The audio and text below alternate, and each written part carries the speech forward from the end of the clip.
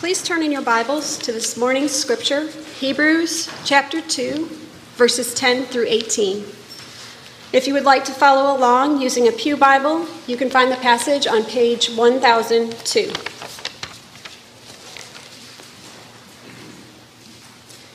Hebrews 2, beginning with verse 10. For it was fitting that he, for whom and by whom all things exist, in bringing many sons to glory, should make the founder of their salvation perfect through suffering. For he who sanctifies and those who are sanctified all have one source. That is why he is not ashamed to call them brothers, saying, I will tell of your name to my brothers. In the midst of the congregation I will sing your praise. And again, I will put my trust in him. And again, behold, I and the children God has given me. Since therefore the children share in flesh and blood, he himself likewise partook of the same things, that through death he might destroy the one who has the power of death, that is, the devil, and deliver all those who through fear of death were subject to lifelong slavery. For surely it is not angels that he helps, but he helps the offspring of Abraham. Therefore he had to be made like his brothers in every respect, so that he might become a merciful and faithful high priest in the service of God, to make propitiation for the sins of the people. For because he himself has suffered when tempted, he is able to help those who are being tempted. This is the word of the Lord. Please be seated.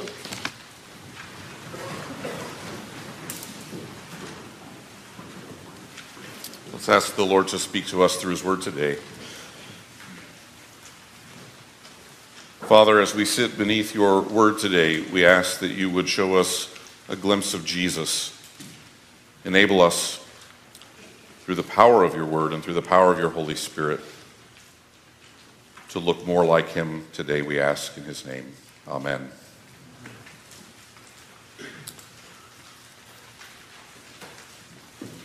If you are new to St. Andrews or watching online or visiting perhaps, it is our habit here to work through books of the Bible, little by little, from beginning to end in our sermon series. And we recently began a new series in the book of Hebrews, Looking Forward in Faith. The Bible has all that we need for instruction in how to live lives that are pleasing to God. But far more than an instruction book, it is the living Word of God, which the Holy Spirit uses to transform our lives, making us look more and more like our brother, Jesus Christ. And that is our message today. Jesus is our brother. Having a brother is a mixed bag, isn't it? They can be your worst enemy at times and your best friend at others. Jesus shows us what it looks like to be a perfect brother. And in a world as upside down as ours is, we need a brother who is sure and steady, an anchor, a rock, one who will always be there for us through every challenge and through every trial of life. And Jesus is that brother. In this section of the letter, the writer continues his exposition of Scripture by drawing our attention to two more Old Testament passages, Psalm 22 and Isaiah chapter 8. The first of these quotes in verse 12 says, I will tell of your name to my brothers. In the midst of the congregation, I will sing your praise. He uses this text from Psalm 22 as a proof text for what he said in verse 11. For he who sanctifies and those who are sanctified all have one source, and that is why he is not ashamed to call them brothers. The fact that the author tells us that Jesus calls us brothers is an astounding truth that we can take great comfort and joy in today. Perhaps the author was also aware of a first-hand account of Jesus in Mark's Gospel in chapter 3. In this story about Jesus and in his life, we find him early in his ministry. He has just called all 12 of his disciples to himself, his apostles. He's well into his teaching and healing ministry among many crowds. But in this instance, we find him returning home to eat and to rest. He's perhaps exhausted after spending all this energy with the crowds. But alas, another crowd has pressed in on him and is preventing him and his disciples from even being able to eat and to feed their bodies. Some scribes were there, and they were harassing and accusing him of being demon-possessed. His family got wind of what was going on, and they were attempting an intervention, perhaps at this point, to extract him out of the mess that he found himself in. And the family was even thinking to themselves, Jesus is out of his mind. And some in the crowd said this to him, "Your mother and your brothers are outside seeking you." Jesus answered them, "Who are my mother and my brothers?" And looking at those who sat around him, he said, "Here are my mother and my brothers. For whoever does the will of God, he is my brother and sister and mother." The author of Hebrews is picking up on this idea and giving us some of the implications of Christ being our brother. He's already alluded to it in verse 10 that we began in our passage today when he says, "He," speaking of God, "for whom and by whom all things exist, in bringing many sons to glory, should make the founder of their salvation perfect through suffering." It tells us that God is bringing many sons to glory through the suffering of his only Son, Jesus Christ. Now, it's important that you don't get hung up on the masculine language here by bringing your 21st century cultural context to the passage. This isn't about male versus female in the kingdom. Paul tells the Galatians, in fact, that in Christ there is no male-female distinction. We're all one in him. Here, as we've seen already in the letter and in other New Testament passages that speak of these ideas, the author is concerned with status in the kingdom, not gender differences. In nearly every civilization in the history of humanity, there exists some kind of family pecking order, especially when it comes to doling out property or inheritance at the end of one's life. And for good or for bad, in most cultures, the best position to be in a family is that of the firstborn son. He was the one who got the bulk of the inheritance. You didn't want to be son number 5 or daughter number 3. The point here is not to argue over whether that is a fair and equitable practice. Rather, we're to see that in terms of our own position in Christ, we are joint heirs with our brother, the firstborn Son of God. And we share in that sonship with him, united to him. All of us, male, female, young, old, this is an astounding and marvelous truth.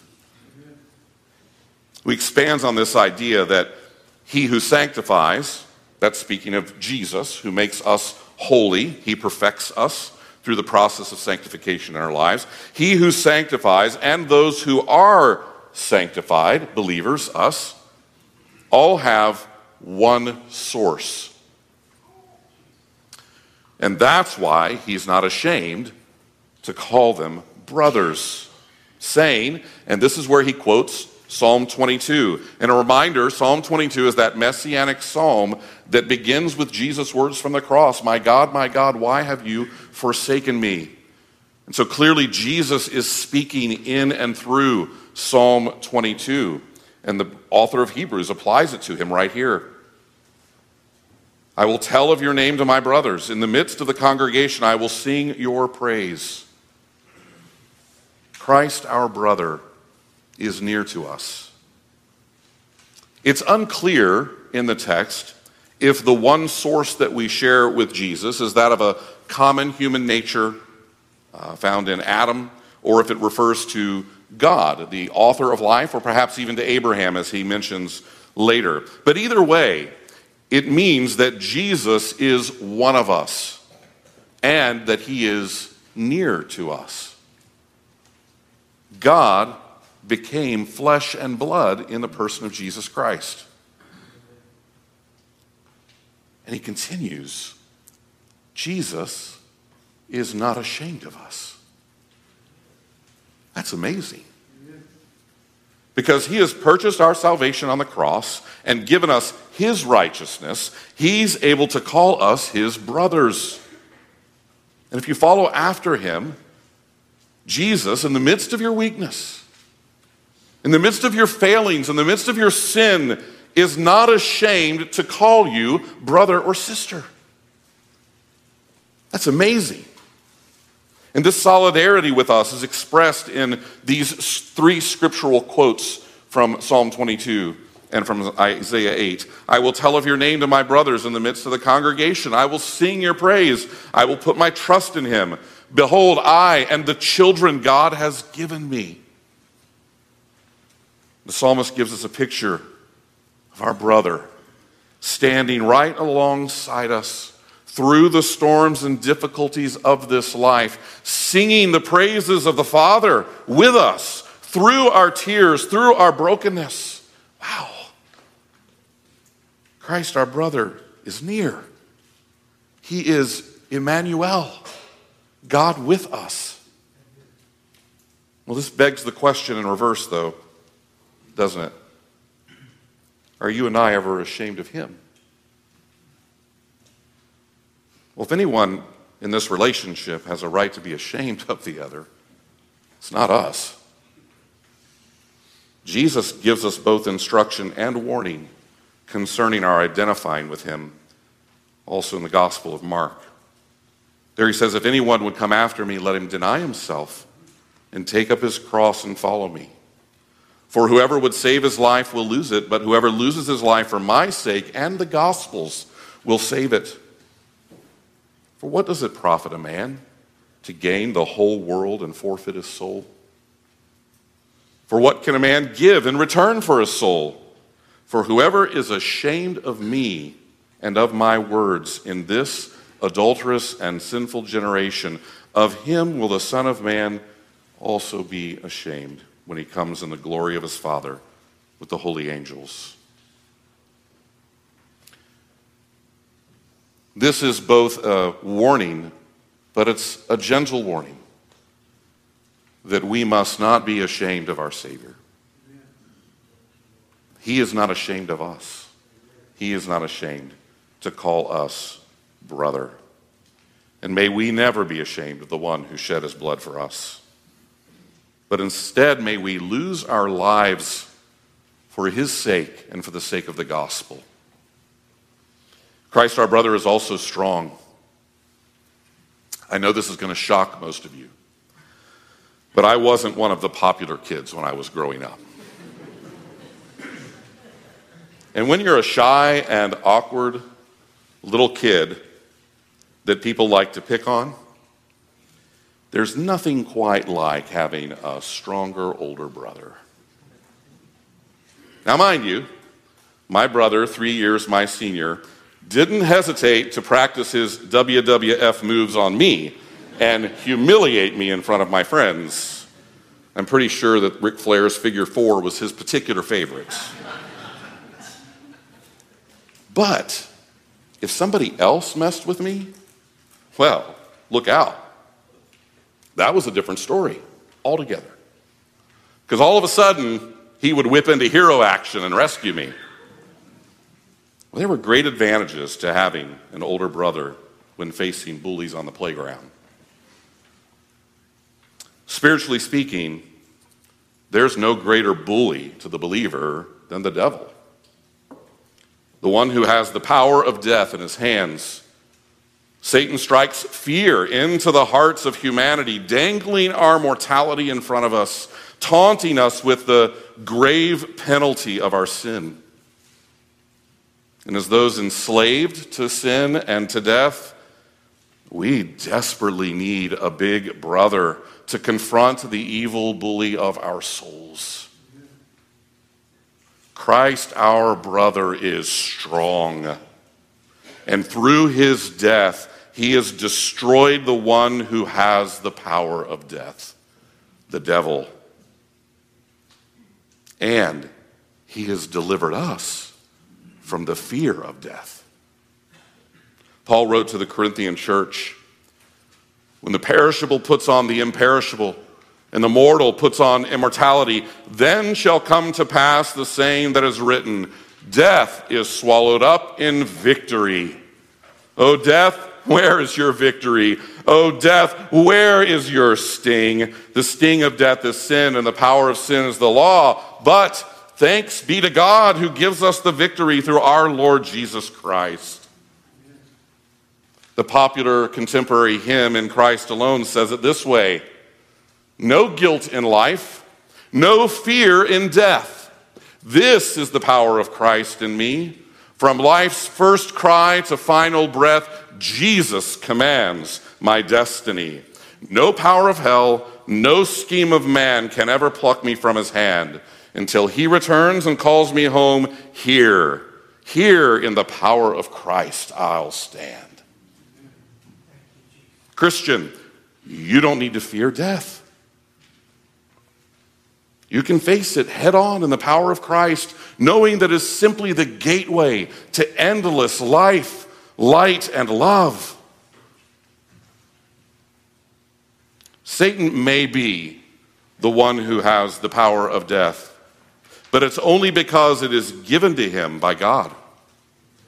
His exercise of that power and the fear that he instills can only reach the limits God has placed upon him. And when Jesus Christ, our strong brother, baptized you with his Spirit at your salvation, he placed a seal upon you that says, mine, hands off. Satan's fate was sealed at the cross, and his demise is as good as done. I'm in a hymn quoting mood today. Luther says, in a mighty fortress, the prince of darkness grim, we tremble not for him. His rage we can endure, for lo, his doom is sure. One little word will fell him. One day, we all, if the Lord tarries, will follow our brother, the Lord Jesus Christ, in death. And we will just as assuredly follow him in resurrection to immortality. Verse 16 concludes the comparison of Jesus to angels, which we've seen in the last several weeks in these opening two chapters. And in verse 17 and 18, the writer's making a transition. He's preparing us for two major themes that he's going to develop moving forward. And he'll address them in reverse order of how he presents them here. He'll develop the idea of Jesus, our merciful high priest, in chapters 4 and 5, and Jesus, our faithful high priest, in chapters 3 and 4. We're going to briefly touch on these today, but we'll further develop these ideas in the coming weeks as we get to these passages and unpack them. The term high priest first occurs in the book of Hebrews here in our passage today in verse 17. And interestingly enough, Hebrews is the only book in the New Testament that describes Jesus as the high priest. What a blessing and a gift that we have this book in the Scriptures. As we'll see in the weeks ahead, this is a glorious, wonderful doctrine of Christ being our high priest. The third point in your outline is that Christ, our brother, is merciful. Jesus has come not to help angels, as the passage says, but it was to us that he stooped for a time, that he might help in our greatest need as a merciful high priest. And in order to be truly merciful, he had to be empathetic to our condition. And the only way he could be empathetic was to be made like his brothers in every respect. In chapter 4, verse 14, later, we read, "Since then we have a great high priest who has passed through the heavens, Jesus, the Son of God. Let us hold fast our confession, for we do not have a high priest who is unable to sympathize with our weaknesses, but one who in every respect has been tempted as we are, yet without sin. Let us then with confidence draw near to the throne of grace that we may receive mercy and find grace to help in time of need." In verse 18 of chapter 2, he says all of that a little more concisely, doesn't he? For because he himself has suffered when tempted, he is able to help those who are being tempted. It was necessary for Jesus to suffer with us, that God might accomplish bringing about his eternal family. I mean, how could he be our brother if he were distant from us and distant from our condition as humans? Christian, you can find great comfort in knowing that when Jesus extends his tender mercy to you in your time of temptation, in your time of suffering, that his mercy comes from a soul and a body of understanding. He is not a distant God who's unable to sympathize with us, but he was tempted just as we are. When you face one of the great difficulties of life, betrayal of a close friendship, relationship, the death of a loved one, rejection of a spouse, a parent, or a child, you don't need somebody who can quote scripture to you and give you platitudes. You need someone who understands. Someone who can sit with you in your grief with a heart of sympathy born out of experience. I think often we're tempted to think that Jesus doesn't really understand our situation. I mean, after all, he's God. He didn't fall into sin like we do, so how can he truly empathize? This is one of the reasons that it's important for us not to shortchange or minimize Jesus' humanity. The writer of Hebrews goes out of his way in chapter 4 to say that Jesus has been tempted in every respect as we are, yet without sin. And the fact that Jesus didn't succumb to sin actually makes his suffering of temptation greater than ours. He took all of the temptations that we experience all the way up to their agonizing end without giving in. When we succumb to sin, we choose to give in instead of enduring, instead of struggling against it. Jesus never gave in. And in his humanity, he suffered beyond anything we will ever know of. This knowledge should enable us, as the writer says, to draw near to his throne of grace with confidence. That place where he's already told us that Jesus is at the right hand of the Father, interceding for us even now, pleading for us with his wounds, one who understands, one who knows our frame. And in going to him, we will receive mercy and find grace to help us in our time of need. And this is what makes him Christ, our faithful brother.